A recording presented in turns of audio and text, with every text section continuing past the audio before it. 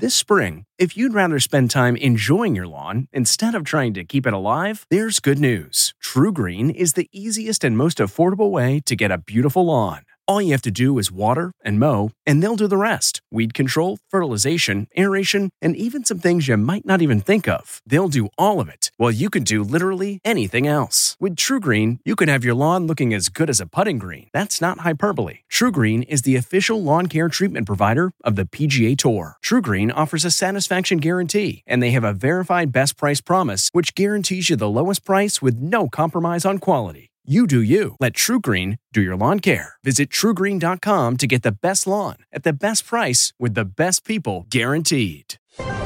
It's Sunday, August 19th. I'm Margaret Brennan, and this is Face the Nation. Fighting a wave of negative publicity sparked by the release of a tell-all book, along with embarrassing secret audio recordings, President Trump tried to change the subject. He revoked the security clearance of one of his harshest critics, former CIA Chief John Brennan. He threatened to do the same with another 9 national security officials he either disagrees with or fired. Among the dozens of former intelligence officials who swiftly condemned the president's action was former CIA Director Leon Panetta. We'll hear from him. Our CBS News Battleground Tracker shows the race for control of the House could be shifting. We'll take a look at the critical role of female voters and the record-breaking number of women running for office. 2 Democrats, New York Senator Kirsten Gillibrand and Virginia congressional candidate Jennifer Wexton, join us. Congresswoman Kristi Noem of South Dakota joins us with a Republican perspective. She could become her state's first female governor. It's all coming up on Face the Nation.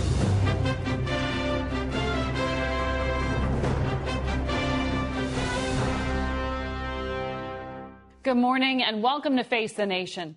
The president's efforts to silence his critics in the intelligence community has not discouraged them from demonstrating the right to free speech. As former CIA Director John Brennan, former Director of National Intelligence James Clapper, and former CIA Director Mike Hayden all appeared this morning in their roles as network contributors. We spoke earlier with former CIA Director Leon Panetta and asked him why he opposed the president's action. Security clearances are critical to our national security, and decisions regarding security clearances ought to be based on national security issues. Our concern now is that security clearances are going to be used as a political tool to go after people that the president doesn't agree with or issues that the president may not agree with.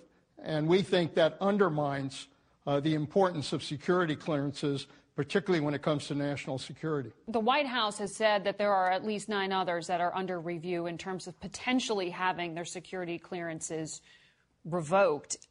It is the president's prerogative to be able to do this. Should it remain that way? Well, the president obviously has power with regards to security clearances, but his power is also limited by an executive order that makes very clear that when it comes to the revocation of a security clearance, that it has to be based on national security issues, not the politics of somebody, not what that person has said, not how they dress, not how they look, but based on national security issues. This president is now going after people, and the indication that I saw is that he's going to provide these names to the press office to use this issue when it's a bad news day so that it can cover that particular news story.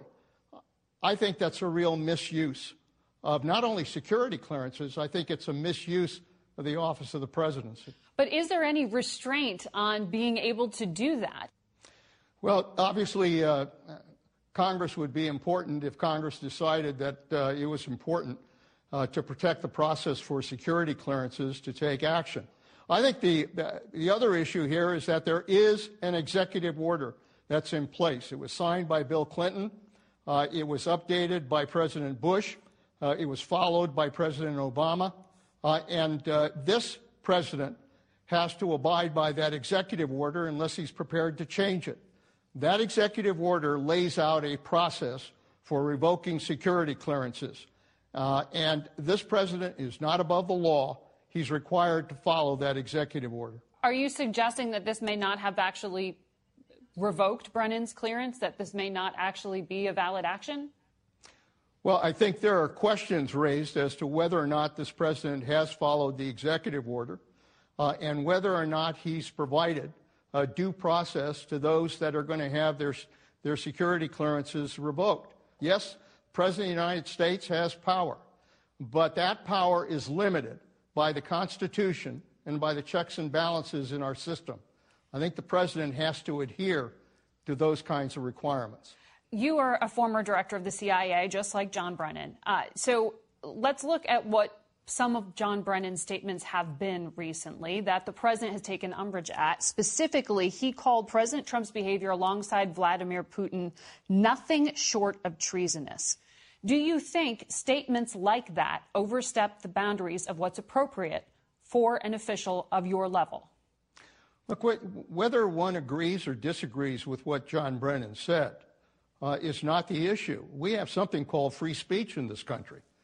And whether you're a former CIA director or whether you're a former president of the United States or whether you're just a citizen on the street, you have a right to free speech, to say what you think about our country and our president. But should there be a different standard? And that's the right that John exercised. Should there be a different standard for public commentary coming from former national security officials because of this blurring of the lines? Well, I'm a believer in the broad interpretation of the right of free speech in this country. The president certainly exercises it, and I think all of us have a right to exercise that. Now, if somebody uses classified information or reveals classified information or misuses that in a way while he's exercising a viewpoint, then I think that crosses a line. But that was not the case here. John Brennan spoke according to his views of what the president was or was not doing. That, in my book, is what free speech is all about, and it needs to be protected.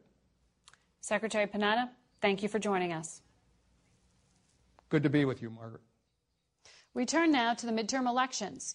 Our CBS News YouGov Battleground Tracker shows that although control of the House is technically still a toss-up, the contest is edging to the Democrats, and women voters are playing a critical role.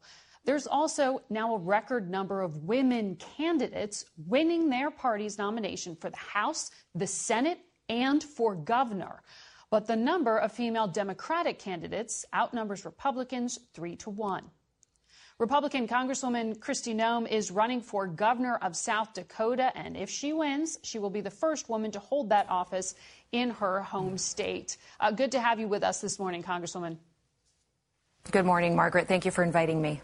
Before we get to the elections, I want to ask you if, as a Republican, you are comfortable with President Trump's decision to revoke and threaten to revoke security clearances on what appear to be political grounds.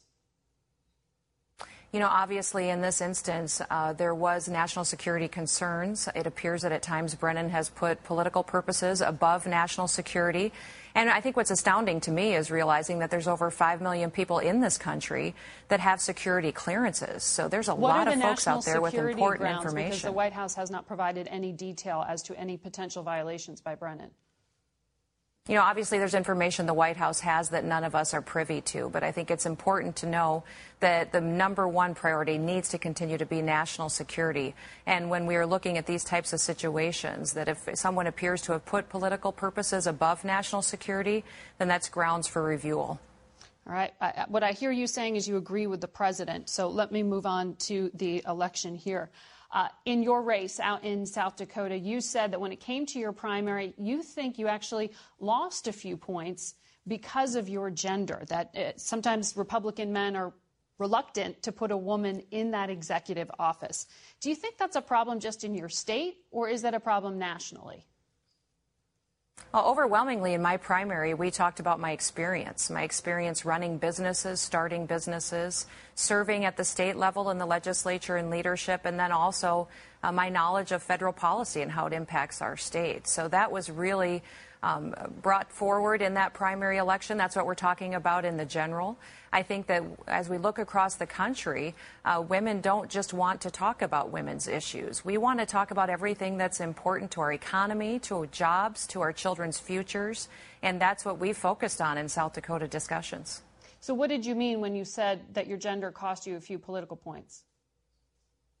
You know, there's always a time when someone is the first person to be nominated in a state and to run and to be elected potentially to a leadership position in your state where that's a new experience for people. So we had discussion on that, but overwhelmingly the people in South Dakota are looking for the best person to sit in that job that can provide the leadership to address some of the challenges that we face. We are a very small state, but that also means that we can be nimble. And we have a unique opportunity here for some states and governors to stand up and address policies that will give us a testimony of what we can do in this country to put it back on its foundation.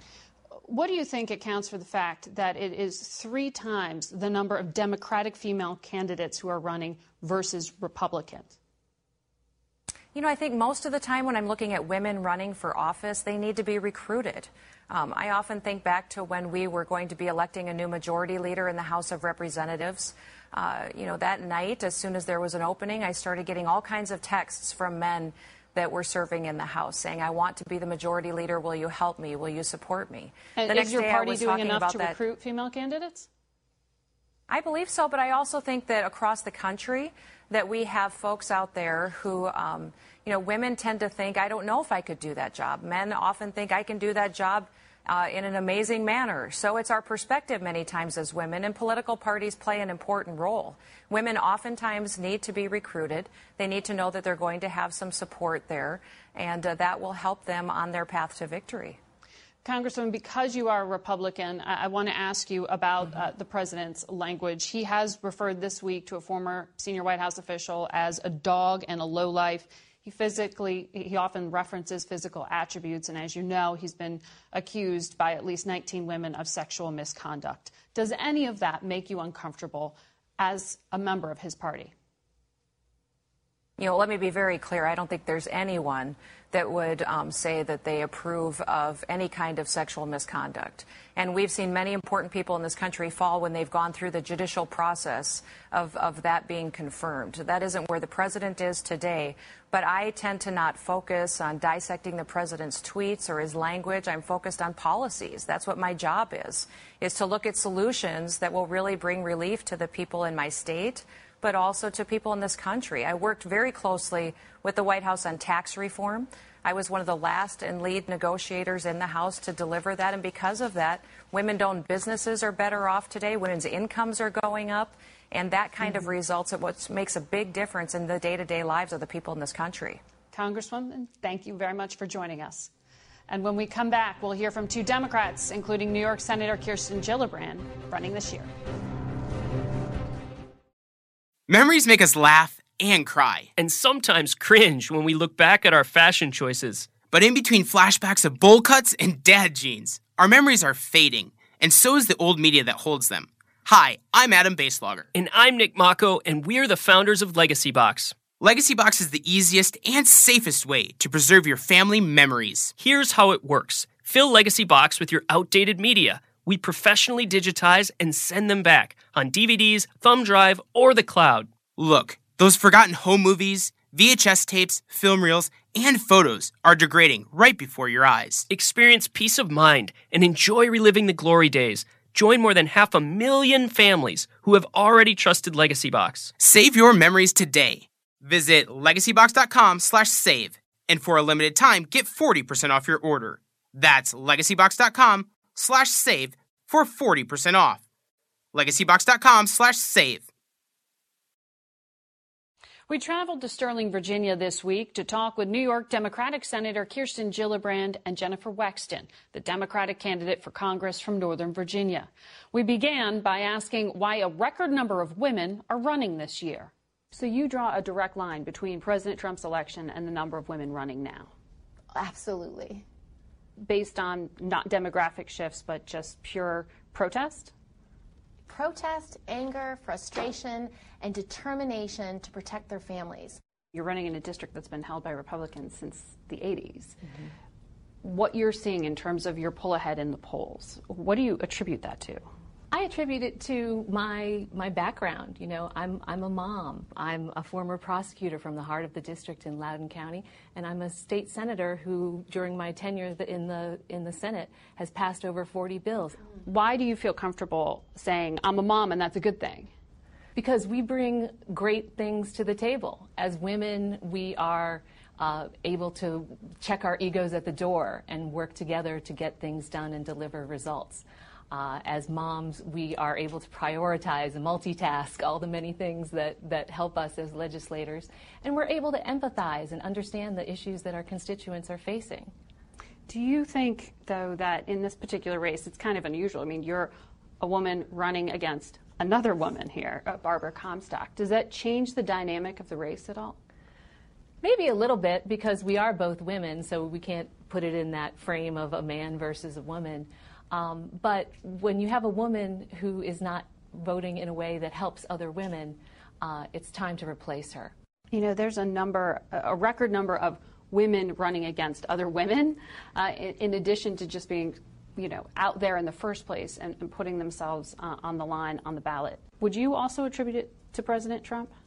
I think Donald Trump has a lot to do with it. I think a lot of women woke up after the November election in 2016 and realized that democracy is a lot more fragile than any of us wanted to admit, and that the only way we were going to change things would be to get off the sidelines and run ourselves. The fact that Donald Trump has been accused by more than a dozen women of sexual assault and sexual harassment alone has infuriated women enough to do something that they might otherwise have not done, taken the risk to actually run for office. But all those things came to light or were accused, he was accused of these things when he was running as candidate. He Correct. was elected regardless. Fair enough, but the response to him being elected, I think, is this overwhelming desire of women to be heard, to be counted, and to fight back against what he stands for and what he said.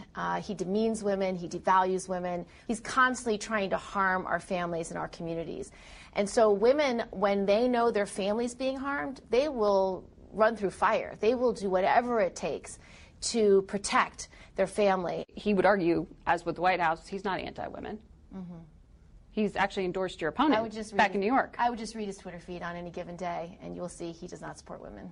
The president made that personal in a rally this week up in your home state of New York, and when he endorsed the candidate running against you, he also slammed you. You've been very tough on him, but he was tough on you and said that you basically had no accomplishments.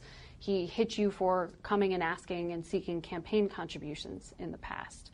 How do you respond? I think it was a very weak attack, and frankly, I was surprised it was the best he could do. But President Trump does not have a relationship with the facts, and as a New Yorker, he certainly should know that I've passed the 9/11 health bill twice to give health care to our first responders and the families that live in the community. As the commander-in-chief, he should know that I led the charge in repealing Don't Ask, Don't Tell. So if he wants to come campaign against me in New York anytime, he's welcome. Did you hear some of his criticisms, like his hit at you for asking for campaign contributions, as gendered? Yes, that was clearly a sexist smear, and it was intended specifically to silence me. Why did you hear it that way? And the dozens of women who had just come out against him for sexual assault and sexual harassment, and the millions of women who have been marching against him since he became president. Because of what he said. Well, this week, the president referred to a former senior White House aide as a dog, someone who had worked with him for years. What did you hear when he said that phrase, dog? I hear, again, a very sexist smear that's intended to demean her. He's used it in the past against men. He has used racist words also over and over again. He is intending to demean and devalue a former staff member, and he's done that to women of color over the many months that he's been president. And yet, as we say, he's endorsing female candidates in this race. His successful campaign manager, Kellyanne Conway, who's an advisor now, says that it's absurd to accuse him of being in any way sexist, and actually says that she's being treated in a sexist way because she's a Republican and that her contributions aren't recognized by fellow women. I think she's wrong. And he can support women candidates who also don't share our values. Women are not a monolith. To assume they are is equally absurd. Do you think that we're going to see more female candidates run in 2020? I certainly hope so. Does 2018 get replicated, or is what happens in November going to decide who we see run against President Trump? I think what happens in November is going to decide what our country looks like. I think this election is a referendum on President Trump, on the fact that he doesn't represent most Americans, that his values don't line up with most Americans, and so being heard in this election sets the stage for everything in the future. Do you see it as a test case for 2020, that there could be, again, the Democratic candidate, a woman? I think you'll have many women run in 2020. I think you'll have a lot of diversity. Will you run? Running. No, I'm running for Senate, and I'm running for re-election in my state in November, too. And I'm running against a woman, too, which is a good thing. That is a good thing to have more women running, Democrat and Republican. And if you win that re-election, you're not precluding running in 2020 for president? I'm solely focused on 18, and I think all of us are. All right, we'll come back to you after November. We invited Jennifer Wexton's opponent, Representative Barbara Comstock, but she did not accept our invitation to appear. We'll be right back. There's a record number of women candidates, but what's on the minds of women voters leading up to November? We talked with 5 women this week, 2 who voted for President Trump and 3 were Clinton voters, although one of them had supported Bernie Sanders. In the same Virginia district in which Jennifer Wexton is hoping to replace Republican Barbara Comstock. We began with President Trump and whether he respects women. I don't agree with his personal behavior. I find it reprehensible. But I believe deeply that he cares for this country. I feel that he is more in line with my values and my view of where the country should be headed, in spite of the fact that his personality sometimes leaves too much to be desired. Have you seen anything positive so far from President Trump? To be honest, no. I cannot think of one policy that he has implemented since being in office that has been for women. Can you think of one policy? Absolutely. Tell me, please, share with me. The tax cut. It meant for me about $150 a week, a paycheck more, and almost $5,000 in bonuses and raise this year. That has helped my company. We're able to hire more people. That, and for women, we have the lowest unemployment in 65 years. How many of you think that the president truly respects women? I don't think it's a matter of respect or value. He hires a lot of powerful women in his business. But do you feel he respects women? I think he respects the talent of women. Correct. You're saying no? No. What do you mean by that? I do not think he respects women. I think that women, for him, they are a means to an end. I'm sitting here and I'm, Jackie, I'm baffled. Talking to you has been such a delight. And I feel as if we are in the midst of the Yanni Laurel auditory illusion, where I hear Yanni and you hear Laurel, and I'm amazed. And I feel the same. Yes. I'm amazed. You're a businesswoman. Exactly. You're benefiting. So was I. I feel as if I benefit because of what I have put in. Absolutely, and that's the difference. That's the key. It's not somebody else created it, you created it. Correct. But the environment in which you are in now, there are people today that have jobs that can give you money for your services that couldn't do that 2 years ago. That's a different question than does he respect women? No, but getting back to it, I don't think Donald Trump respects anybody but Donald Trump. Right. Does he respect women? I don't know. None of us do, whether he does or doesn't. We don't know what's in here or in his heart. Should. Maria? I don't believe that he respects women at all. And when he chooses to tweet things out himself, and there are recordings of him saying things. You can't say, like, oh, well, we don't know, because we do know, because we've heard about out of his own mouth. We'll have much more from our focus group when we come back. Are you having trouble sleeping? NFL players have been coached.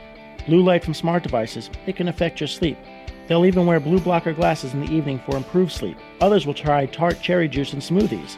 Not only can it help fight inflammation, but to help you sleep, it's got high amounts of natural melatonin that's beneficial for sleep. The other night, my girlfriend told me I was snoring way too much and even the earplugs weren't helping. So the next day, she took me to a Sleep Number store, because if I was snoring, at least she could get a good night's sleep on a Sleep Number bed. Sleep Number beds allow you to adjust on each side to your ideal firmness, comfort, and support. The Sleep Number 360 smart bed senses your movement and automatically adjusts to keep you sleeping comfortably through the night. With Sleep IQ technology inside the bed, it tracks how you're sleeping so you can know every morning how well you've slept and gain insights for your best sleep. Experience the smart, effortless comfort of the Sleep Number 360 smart bed. Find your competitive edge with proven quality sleep from $999. Sleep Number is the official sleep and wellness partner of the NFL. You'll only find Sleep Number at one of their 575 Sleep Number stores nationwide. Find the one nearest you at sleepnumber.com/cadence. That's sleepnumber.com/CADENCE. Sleep Number.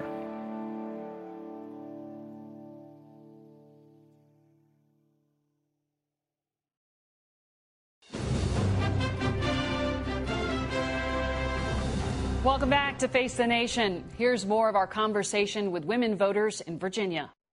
What do you think here in Virginia of the idea that two women are running against each other? That's great. Airplane food, hospital food. Oh, what does that mean? That's funny. I get it. Kill you, but neither ones are worth it. Have you made up your mind yet? Yes. Do you want to share with us? I will vote for Barbara Comstock. I will hold my nose. Indeed. That makes two of us. And the three of you are going the other way with her. Yeah, absolutely. Wexton. And do you view that as a vote against Donald Trump when you go to vote for the Democratic candidate? No, not necessarily. I live in Northern Virginia, like all of you, but I live in the Luckett's area. And I feel as if Barbara Comstock has not done enough to alleviate road concerns. I mean, just basic things that are going on in my community. Iris, do you view this as a referendum on President Trump? The whole election, it probably has been turned into that. But when you're casting your vote, when you go into that voting When I cast my vote, I usually cast my vote for, again, the person who I think is most likely to represent my values and my principles and to do good for the country, or in this case, the state of Virginia. You all do think there will be a female president? Oh, absolutely. So eventually. I mean, eventually. You know, I'm 50 years old, and I'm thinking, I thought that possibly in November of 2016, we would have seen the first female president. I'm not sure that it will happen within the next 10 years. I don't believe it will happen. Maria, you're our millennial in the group. Awesome. Are you feeling motivated this November in a way that perhaps you didn't in the past? I think, in a way, yes. I think that the two-party system is so polarizing, and I think that a lot of people of my generation agree with that. Do you think you've all become more politically interested or active since President Trump? I have. I know I have. My family has become way more political. My sister, very introverted. She is out there. She's canvassing. She is creating her own PAC even because she is that motivated, and so am I. And I never really voted in an election. I wasn't registered to vote because I chose not to. I didn't want my data out there. Now I'm like, okay, have my data. But I have definitely become more political. And it is polarizing. I've always been fascinated. I grew up in Michigan. My father was a very strong Union Democrat. And I was in middle school when the air traffic controllers went on strike. And President Reagan said, if you don't go back to work, you're going to be fired. And I was 10, 11, 12, I don't even remember. And my first thought was, well, if you don't go to work, then you should be fired. So those were conversations that I really couldn't have in my household. I definitely think one size does not fit all. So I have always been more issue-driven. Is the fact that a candidate is a woman or that she's a mother count as sort of a bonus for you? Do you view that as a positive thing? No. No, not in Not my necessarily, case. no. Not at all. No. Gender doesn't influence whether you favor a candidate? It never has. Almost never. I'm trying to think if there's ever been an instance where I've just picked a woman over a man, and I don't believe that I have. Yeah. I think it's an issue, for me. It has to be. Voters, not. At this point in time, really, women in politics is still very young. So as the time goes on and more women will have been political figures for longer, they're going to be stronger candidates. And so I believe for that reason that there will be a woman president, hopefully in the next 10 to 15 years. I hope so. Do you think that Washington would function better if there were more women in elected office? No. I think that the swamp is so ingrained. So none of you think that women act differently as leaders? They do act differently as leaders. I am actually under a woman, several layers of women leadership. It's amazing. And I'm in the IT field, and that's what makes it even better. They are strong, and they are candid, and they actually care. Like, they really do care. But I think that when you get to Congress, what ends up happening, it's a job. Like, it's a job. They forget their constituency. They do the same thing that a man senator or a male. They can be just as corrupt. But if there were more women, because the number's still relatively small, would that change? It might change. It might change. I was in the military, right? And when it was female in that, and so when we were all together, and when you have that camaraderie, you actually build each other up and you make each other stronger. But we all had the same goal, right? We were all going for the same goal. It's not the same in Congress. You're not all going for the same goal because you represent different people and their goals are different. So I don't think that it would be more. But I do agree with Maria. If the more women that are in there, the stronger that they will be. Do all of you think that women are in a better place now than they were in 2016? I do. No, I don't think anyone is actually better. I really don't, especially when you're looking at friends and they say something and you're like, oh, you are that type of supporter, and then that just puts a distance between you, right? So no one's better, women or men, children, nobody's better. Animals, they're not better either. Nobody's better. Sorry. Thank you, ladies, very much. Thank you. It's been a pleasure. Oh, appreciate it. We'll be right back with our panel, so stay with us. I used to think that all diet and weight loss plans were the same. Well, not anymore, because I found Noom. Noom is a new and totally different approach to losing weight and getting healthy that uses psychology and small goals to help change your habits. So it's easy to lose the weight and keep it off for good. Noom combines the power of technology with real human support, offering as little or as much help as you want along the way. And since Noom is an app, it's always with you and easy to use, which makes it super easy to stay on track and reach your goals. Plus, it's really simple to get started. Just go online, answer a few quick questions, and they'll create a personalized program just for you. Noom helped me lose my old way of thinking about food and dieting. So what do you have to lose? Visit Noom.com/podcast, NOOM.com/podcast, and start your 14-day trial today. Like they say, change your habits, change your mind, and change for good with Noom. We're back now with our political panel. Leslie Sanchez is a Republican strategist and CBS News political contributor. Ed O'Keefe is our political correspondent here at CBS. Amy Walter is the national editor of the Cook Political Report. And Anthony Salvanto is our director of elections and surveys. And he's here today with a batch of new poll numbers from the CBS News Battleground Tracker. So, Anthony, what has changed this summer? The Democrats have moved into a stronger position to take back the House. We had them earlier this summer getting just over that magic number of 218. That's the number of seats you need to take the House. Here we have them inching up to 222, but I need to caution here. There's a margin of error around that, like there is with any poll on this estimate. And that margin of error still has a range where the Republicans could still hold the House. There are scenarios where that happens. What I want to emphasize is within that estimate, all these districts are very close. And we're looking at very small swings among these voters. Just a few more Republican women who are a little bit hesitant to say that they're going to back the Republican candidate. A lot of enthusiasm among Democrats, but some who haven't voted before. And so there's a lot of moving parts still here underneath that edge towards the Dems. You mentioned women. As a voting bloc, they don't all go in the same direction. But you are starting to see a real shift in how women are voting this election. Yeah, one of the biggest breaks is if you look at the college, non-college difference. And we started to see this in the last presidential election. And in these districts, it's really important. There's a double-digit edge for Democrats among women with college degrees here. And they also tell us that they're more likely to say their vote is, as you heard in your panel, a vote against the president. And that's different from men who are more inclined to say they're voting in support of the president. And I should emphasize, these battleground districts are battlegrounds because they have relatively more college graduate women in them. So by definition, that's part of what's going on.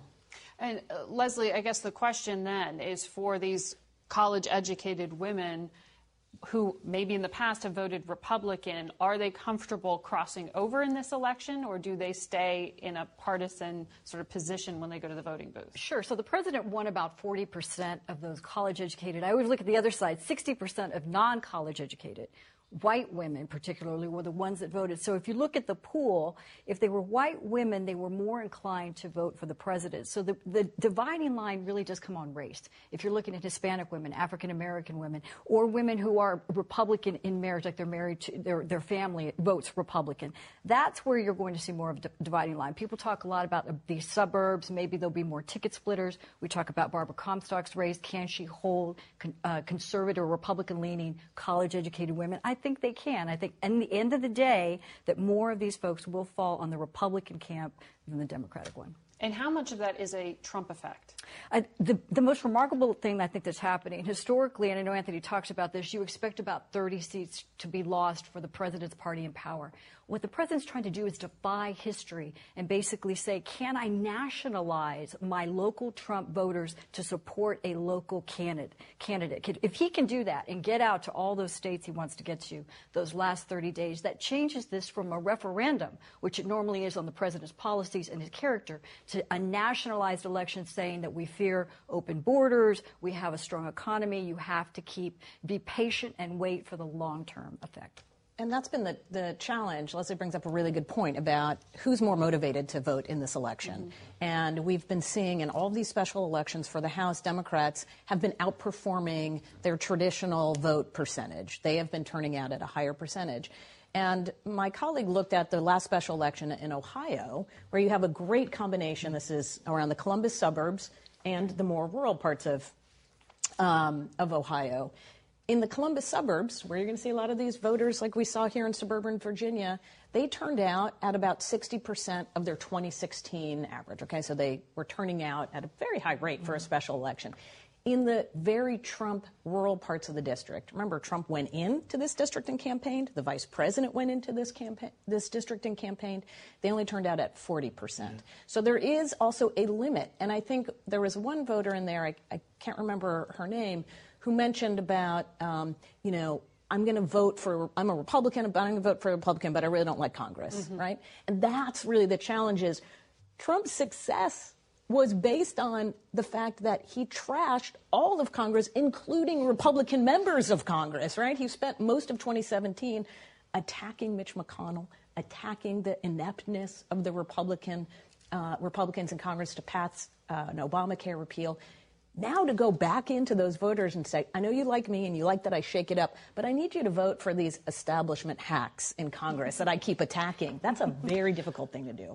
We were in Ohio in that district for the special election 2 weeks ago, and it was just fascinating when you speak with women voters especially, how many of them unprompted were saying, I'm here because of the president. Mm-hmm. I am voting against the president. I want nothing to do with him or anyone who supports him. The polling backs that up. Something like, what is it, a majority say that the candidate must share their views on Donald Trump in order to get their vote. We were seeing that vividly every time we talked to a woman in that district. And, it just makes you wonder if you're hitting that 60% threshold, how this is going to, and you've talked about this, how much this is going to potentially scramble the traditional models that have been used to determine how many people are going to show up. If Democrats show up in far larger numbers, it totally scrambles things. And Anthony, we were just showing a graphic there that I'd like you to explain a little bit. What are the issues that make people show up, particularly women? I know healthcare is something that polls very high. It keeps popping up. Every time we give people an issue list, every time we say what is going to be the determinative thing, even if everybody's not talking about it in Washington, it keeps coming up in the polls. For women, then we ask specifically, what is it about healthcare? And it's costs. It's costs, and a lot of folks who say that they don't feel that the changes the Republican Congress has made so far have either affected them or affected them for the better. Right. And I think that's one of the things when we talk about what voters are saying and doing versus what the national politics and campaigns are saying and doing, that does appear to be a little bit of a disconnect. There's a huge disconnect. We saw this in our own assessment of the ads that have been run through the primaries from the beginning of this year through the end of July. Democrats overwhelmingly talking about health care, much more than they're talking about Donald Trump. Mm-hmm. You know, I think that if anything, that's always been a blind spot for the Republican Party. They don't talk about health care. They think about it just, yes, it is in terms of cost, but women will say things like, I'm not going to get to go to the good doctor. Now I'm assigned to the bad one. When they're talking about choice and doctors opting out, pre-existing condition, which we know Republicans and Democrats agree on, but there's this kind of myth out there that all of a sudden that pre-existing conditions wouldn't be covered if you went in and tried to change the current system. I think the other interesting part is no matter what policy, and that's kind of my question, no matter what policy you put forward, is not going to change women's verdict on the president's flawed character. Right. That is consistent, and we ask, you know, well, what if he does this and has more tax reform and does infrastructure? It's not going to matter on that. Yeah. And yet it isn't necessarily precluding them from voting Republican. Exactly. And as we heard from Congresswoman Noem, she seemed reluctant to directly criticize the president. That might be more just because they're solid red conservative or solid Republicans. And the interesting part, if you contrast that, what are the Democrats giving them? If you look at a Gallup poll this week that talked about there's more of an openness and a more favorability for socialism than there ever has been for capitalism. That's the first time since 2010 that Democrats are starting to see that in a more positive light. What does that mean in contrast to Republicans who are really much more capitalist-oriented? They like the strong economy. At least it gives them a place to go. Ed, I thought it was interesting in our conversation with those voters when I asked women about whether having more female representatives would sort of change Washington. Yeah.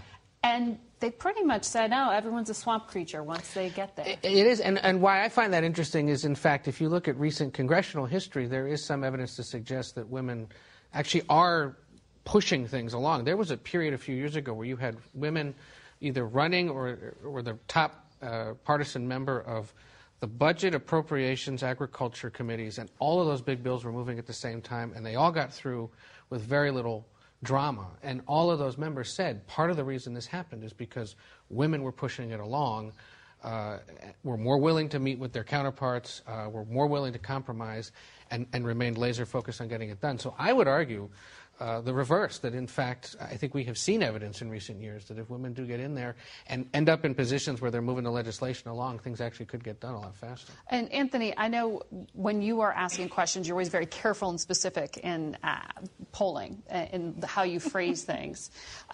You asked about Trump's handling of issues that affect women. Right. And I thought it was interesting in that focus group to hear people define what they thought a woman's issue was. Yes. You heard from Jackie, that Trump supporter, for her, all it meant was the economy. That's a human issue across the board. Right. Very purposefully, whatever it means to you. Because what we found was that for people who supported the president and for Republican women, in fact, to your point, they said they were primarily concerned with how he managed the government. But for Democratic women, it became much more personal. It became about whether or not he shared their culture and values, they told us, or even how he handled himself personally. So that can be an issue that affects them as well. So sometimes you want to leave it open because you want to listen to people rather than impose something on them and say, check the box, yes or no. And again, to sort of reemphasize, the differences here are subtle. We're talking about single digits between moderates and Republicans. all of which could and very well might shift as we go on, but it defines the contours of what people are going to argue about. That hospital food, airplane food line, I think is pretty accurate. It's pretty literally. Yeah. Thank you. We will be back in just a moment to talk some more with Anthony Salvanto about understanding polling. What's your next adventure? Everyone deserves a chance to do what they love. Pacific Life helps you reach financial goals while you go after your personal ones. Plans change over time, and your financial solutions can too. Pacific Life has a variety of financial solutions that can help you complement your life goals and passions while managing the uncertainties. Backed by more than 150 years of experience, you can count on Pacific Life to be there so you can go out and keep living your best life. Pacific Life is one of the most dependable and experienced insurers in the industry and has been named one of the 2019 World's Most Ethical Companies by the Ethisphere Institute. The freedom to go after whatever is next for you? That's the power of Pacific. Ask a financial professional about how Pacific Life can help give you the freedom to do what you love, or visit www.pacificlife.com.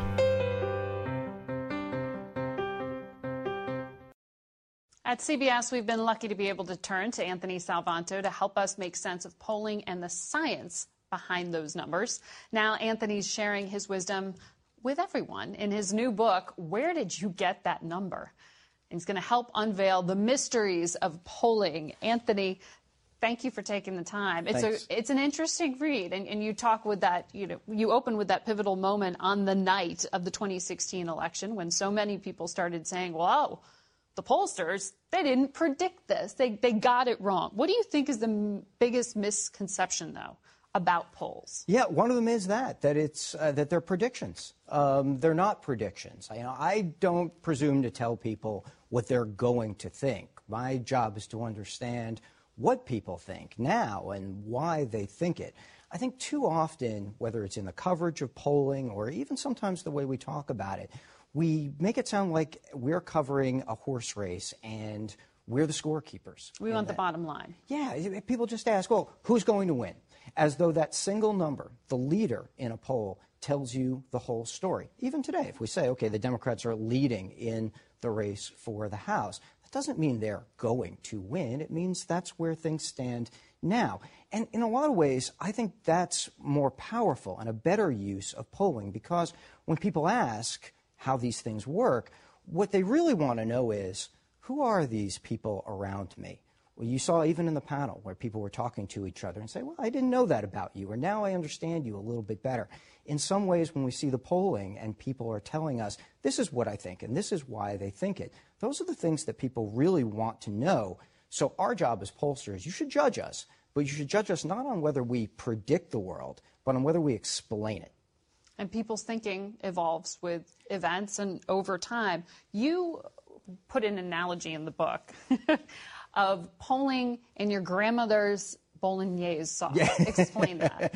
Yeah. Well, look, pollsters have always said that what we do is try to create a microcosm of the country in our polling samples. And that's how polls work. Because people ask me all the time, well, how do you talk to 1,000 or 2,000 people and know the whole country? I mean, it's counterintuitive, and that's a really good question. And who are these people? And who are they? And who do you talk to? And how do we find them?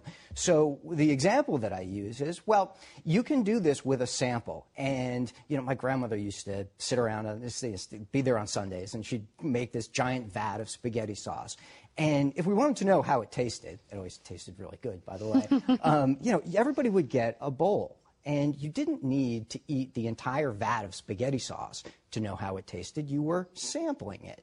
Well, what's the mechanism behind that? It's that the meatball that you got tasted like the meatballs that you didn't eat from the vat, or even the grain of salt were like the other grains of salt. Well, in a polling sample, what you're doing is bringing together Republicans and Democrats and people young and old and of every different sort. So when people say, well, you didn't call me for the poll, or you didn't talk to anyone, that I know, well, we probably talked to somebody like you and somebody who could represent you. If you're a Republican, there are millions of other Republicans we could bring in. As we're learning. As we're learning. So, there's certain power in that we can be represented in our views by somebody else who's like us in the sample. How honest are people? Do they lie? No, they don't lie. And I think because, most people are decent and honest, they don't realize how much work it would take to lie. First of all, why would you spend 10 minutes on the phone? But you do talk about a reluctance to sometimes be fully candid about who you're voting for. Well, reluctance in the sense of, and I think this is playing out right now, actually, in 2018 as well. When we see Republicans today telling us that they're not necessarily voting for a Republican candidate, they're telling us that they're unsure. So they're certainly not lying. They're telling us they haven't made up their mind quite yet. But the way we should read that number, even if it's just 5 or 10% of them who are saying that, is we should say, well, they're already conservative and they voted Republican in the past. So is that a group that we shouldn't be surprised if they ultimately come home and vote for Republicans? No, we shouldn't. And that's a way to look at polling as an entire dynamic, so of telling you what could happen in the world. So when people answer and say that they're unsure, we take them at their word. But we should also look at other characteristics about them and think, well, what might they do and what else are they going to decide on? Watch them and see which way they swing. And we know you'll be doing that, Anthony, with these upcoming midterms for us. So thank you. Thank you. That's it for us today. Thank you for watching. We'll see you next week. For Face the Nation, I'm Margaret Brennan. Today's guests were former CIA Director Leon Panetta, South Dakota Congresswoman Kristi Noem, New York Democratic Senator Kirsten Gillibrand, and Virginia Democratic congressional candidate Jennifer Wexton. The executive producer of Face the Nation is Mary Hager. This broadcast was directed by Allison Hawley. Face the Nation originates from CBS News in Washington. For more Face the Nation, we're online at facethenation.com, and you can. If you like Face the Nation with Margaret Brennan, you can listen early and ad-free right now by joining Wondery Plus in the Wondery app or on Apple Podcasts. Prime members can listen ad-free on Amazon Music. Before you go, tell us about yourself by filling out a short survey at Wondery.com/survey. Look around. You can find cars like these on AutoTrader, like that car right in your tail. Or if you're tailgating right now, all those cars doubling as kitchens and living rooms are on AutoTrader too. Are you working out and listening to this ad at the same time? Well, multitasking pro, cars like the ones in the gym parking lot are for sale on AutoTrader. New cars, used cars, electric cars, maybe even flying cars.